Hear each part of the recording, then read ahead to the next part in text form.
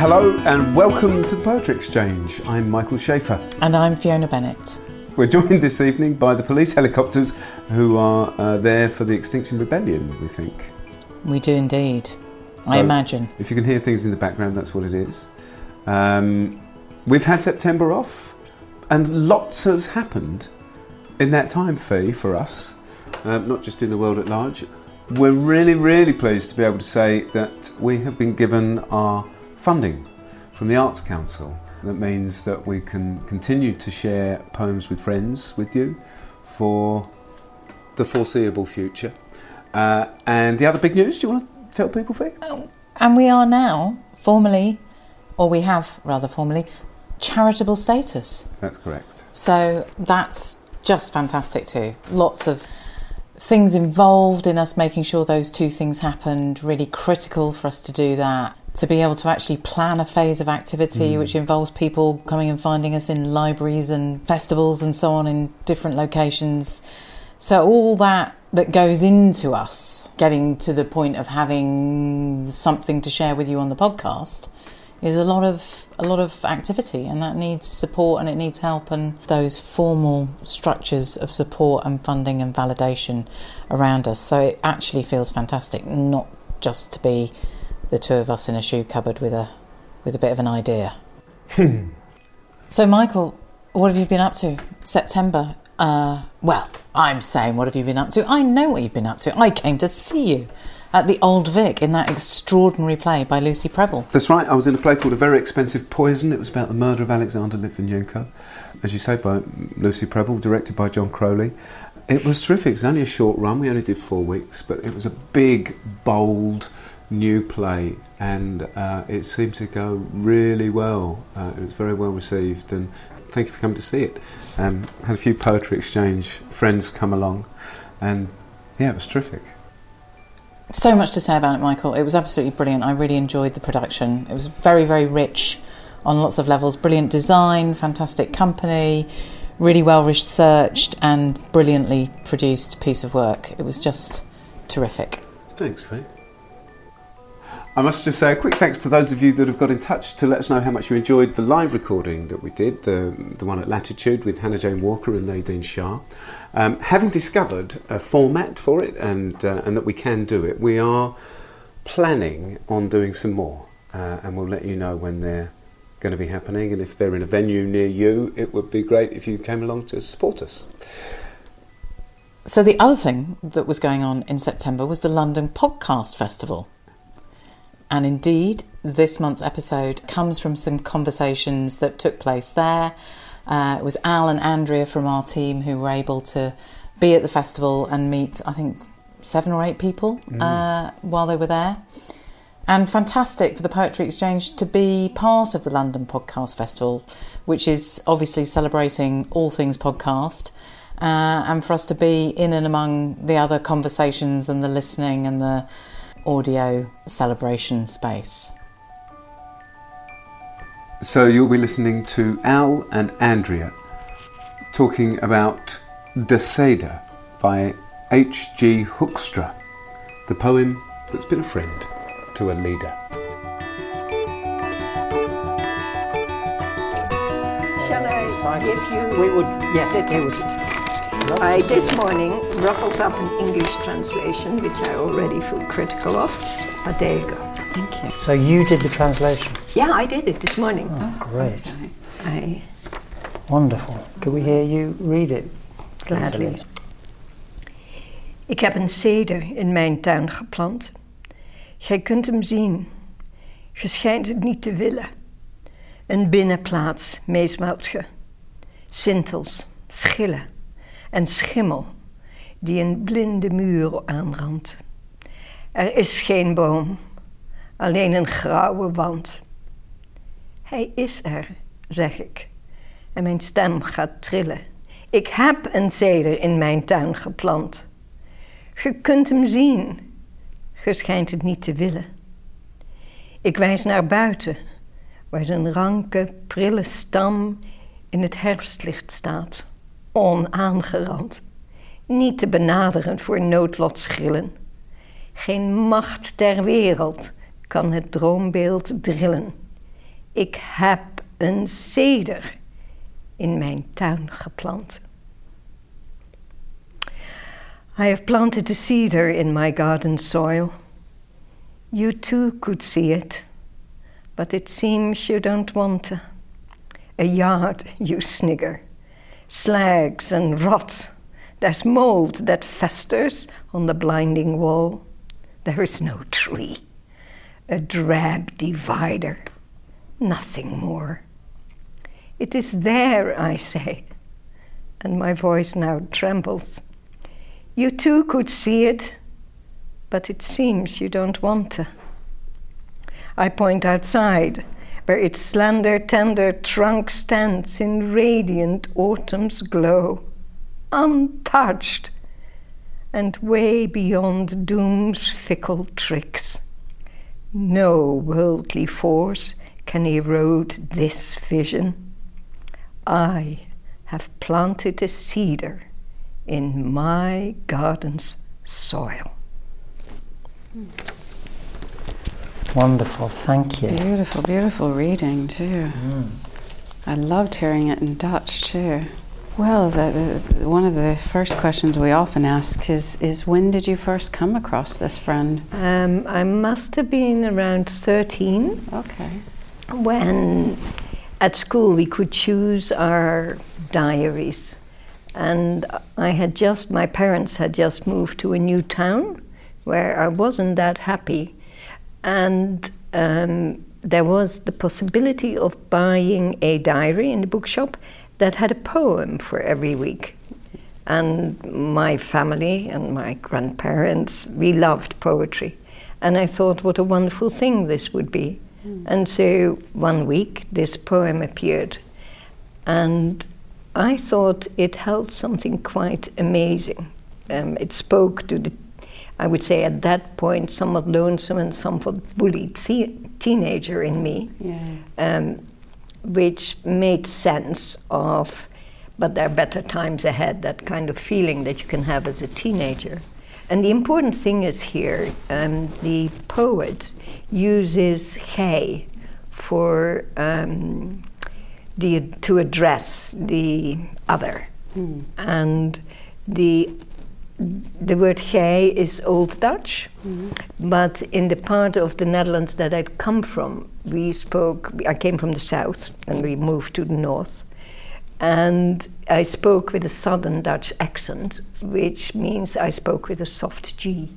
So, and where we didn't say jij or zij or hij, we said gij. And gij is, in English it would be as if I were saying thou and thee. So you have to imagine that makes you rather weird amongst a group of 13-year-olds. Who suddenly says, hast thou got some coffee for me? And you go like, and that was also an important bit that the poet used a language that I had been familiar with. Who is the poet? The thou and the thou. No, who is that person being spoken to? You may have recognized in the poem the voice of the you is a very dismissive voice. Yeah, definitely. Yeah.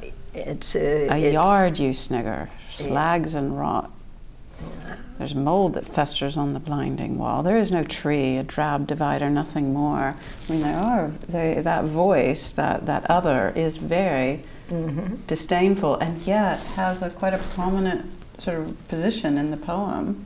Well, the poem was written in 1943, when the Netherlands was occupied by the Germans. I didn't know that at the time, but I learned at a later stage in my life that it had been written in 1943, and it was part of the what you might call the Dutch underground literary movement. The German occupiers had forbidden meetings of literary circles.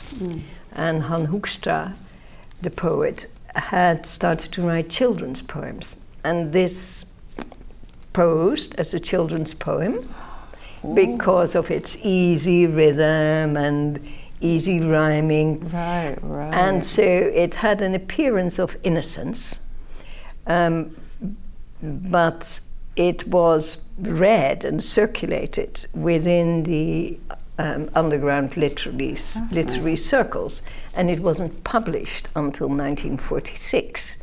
There's also an interesting juxtaposition between the poem that says, whatever happens, my imagination, my vision, you cannot kill. Mm-hmm. And you could share it if you wanted to, and what you say and how you force your interpretation of reality upon me, my imagination will carry on also. It will acknowledge it, but it won't be raped by it, because the Dutch word also means raped, which I initially this morning briefly I put down unraped rather than untouched, but I wasn't sure, so I left it as untouched, because in English touched can also have that kind of multiple meaning. But wow, this is a poem that just keeps giving. It's fascinating, and yet at the heart of it is this of you, Alida, feeling, were you saying you felt slightly bullied? I was, yeah. Oppressed? Mm-hmm. Yeah. And we can quite see how it's... how it speaks in that another was my context. first encounter. And to tell you the truth, when I was in my 20s, I didn't think that much of it as a poem. Other poems spoke more, what's the right word? They seemed to paint with a broader brush. And so it went a little bit to a dark corner. What is the cedar? What is that tree? And why a cedar? I don't know which religious faith Hoekstra belonged to, but there is this very strong association for the Dutch. I don't think there are many cedars in the Netherlands. It would be Cedars of Lebanon, and it would be the Song of Songs. Oh. So it's a song of songs that, and therefore lust and love and beauty and poetry would all be in there, automatically associated. And anti-moths, of course. Yeah. No moths, and moths in an old Dutch house would not be a great thing. You put the cedar chips and... So you have sex and moths in one breath. In one great breath. Combination. Anyway. Well, I want to go back, to when you were 11. Yes. What did the cedar mean to you then? That first time you approached the cedar, or 13, long before you... It would have been it would have been the Cedar of Lebanon, but it would also have been the cedar as tree. I was quite an environmentalist from an early age, so I would have known what the cedar looked like, and probably what the cedar smelled like from having been in an Hortus Botanicus. So the smell, the with absolutely. you as you are reading that. Yeah. So was your connection, Alida, partly because you were being bullied, but also the importance of growing and nurturing things? I think it's more than that. I have a deep love of trees, a profound love of trees, and have had that all my life. I suppose moving from a river landscape, heather, and then this northern Dutch landscape, that I took off on my bike from when I was about 6, 7 and roamed. Right to Rome was definitely a very important one to me. So the cedar, I suppose later, looking back on it, psychotherapists would say, it must have been a symbol of self. I don't think it was. I think for me it really was a tree.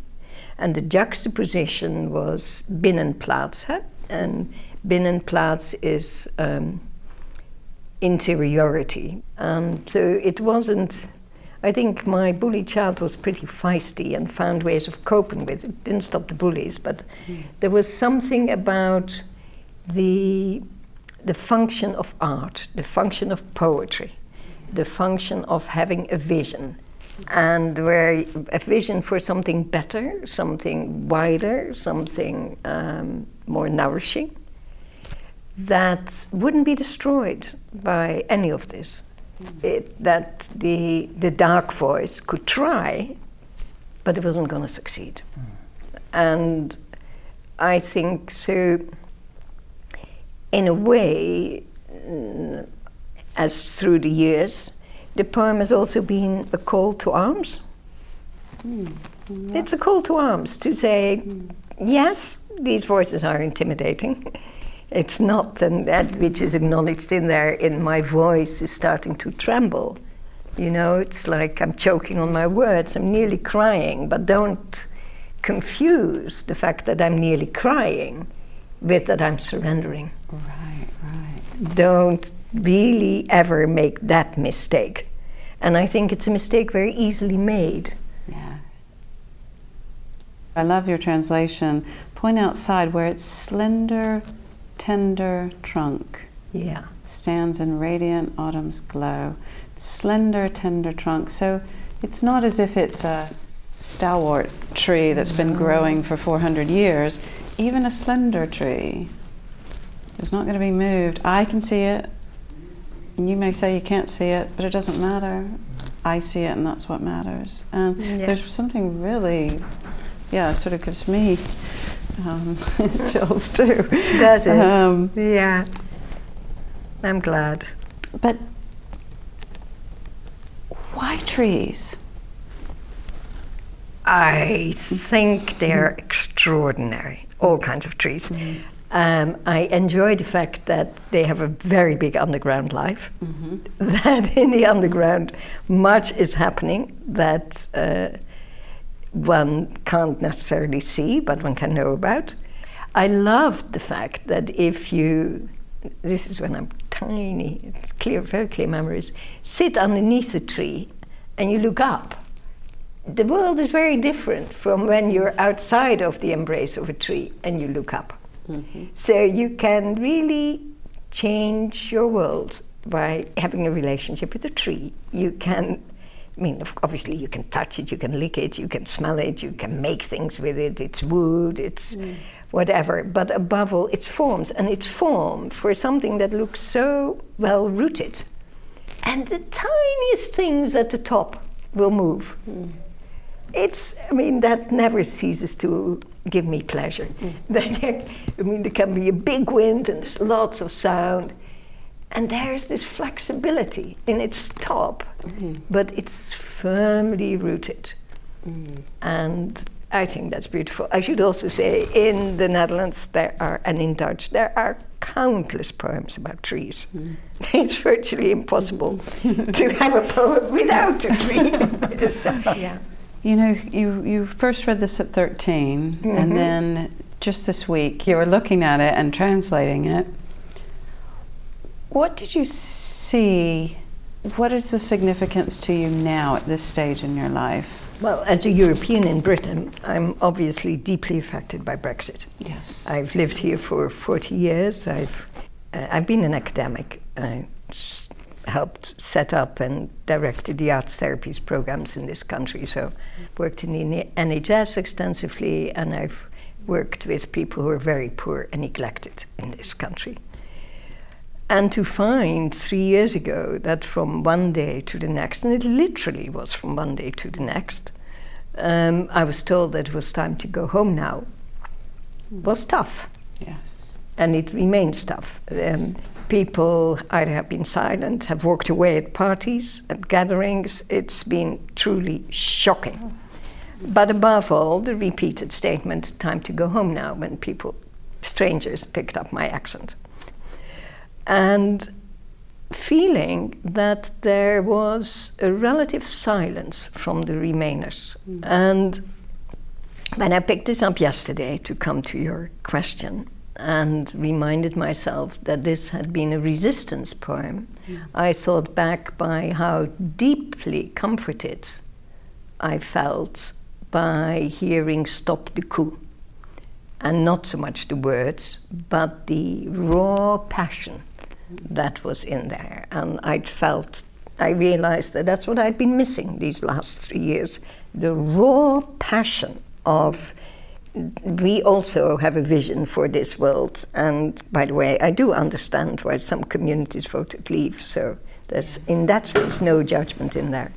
And so when I read this, and when I reminded myself of why it mattered to me, the fact that it fairly clearly and implicitly says the arts matter, well, that I've known all my life, and that's my professional identity. But that sometimes you have to really defend and even speak and risk the ridicule of, but this is my vision.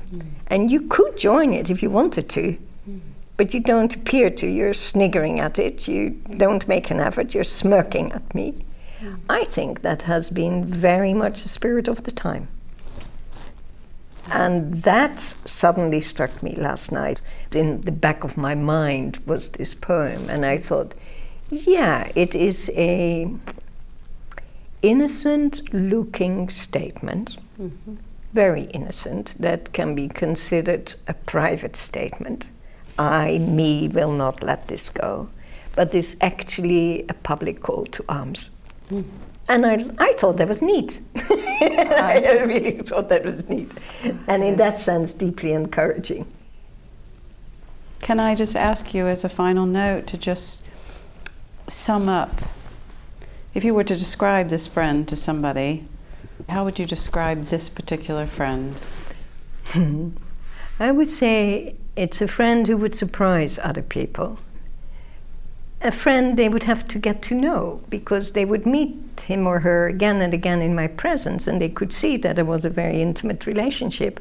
But the other people wouldn't necessarily understand what brought those two people together. They dressed differently, they looked differently, they spoke differently. One used her arms a lot, and the other was much more quiet. Great. I love but it. Then, it's so beautiful. Over time, they would see that this was an unbreakable bond that went from heart to heart and soul to soul.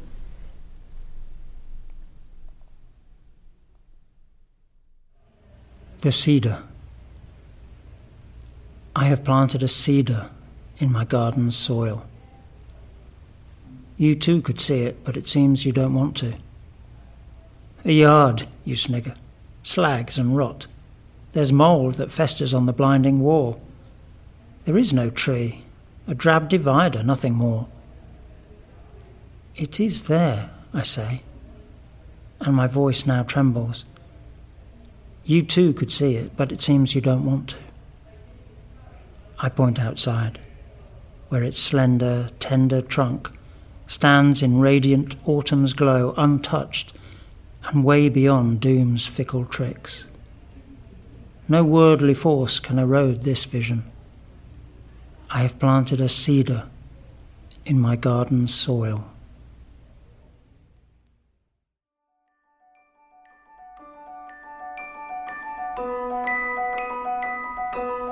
That was Al with the gift reading at the end there.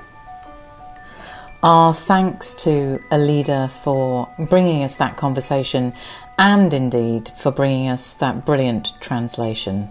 It was just fantastic to hear, for Michael and I who weren't there. Really exciting listening into the conversation and hearing the poem in Dutch, and then that beautiful translation and the kind of journey with the words that Alida had been on. De Ceder is published by Merlinhof Publishers, and we'll be putting details on the description page about H.G. Hoekstra, and indeed links for you to find out more about his work, specifically a link to the Netherlands Digital Literature Library, which I'm sure must be a fantastic place to go and visit. So as we said, it was fantastic to be at the London Podcast Festival. It was also brilliant to be at King's Place, who I know from the team were fantastically, not just helpful, but actually wonderful hosts. And there is something very special about going to a venue or a place to set up the exchanges and having people there really welcome us and our guests. So thanks to King's Place. So we've got quite a lot of events coming up. The best way to find out what's going on is to go to the website, and on the contact page you can subscribe to our newsletter that comes out once every quarter, so you won't be deluged, and it will just keep you abreast of everything that we're up to and if there are any events happening near you. I also know that we've had a couple of fantastic online nominations recently. So if you're not able to come and meet with us at one of the live events, but you'd like to be in touch and tell us about the poem that's been a friend to you, do visit the nominate page. We've had some really powerful and moving and interesting suggestions of poems and reasons why those poems have acted as friends, and we are gathering all of that in our catalogue, so just a real encouragement to people to do that. We'll be back with you next month with more Poems as Friends, so until then, thank you for listening.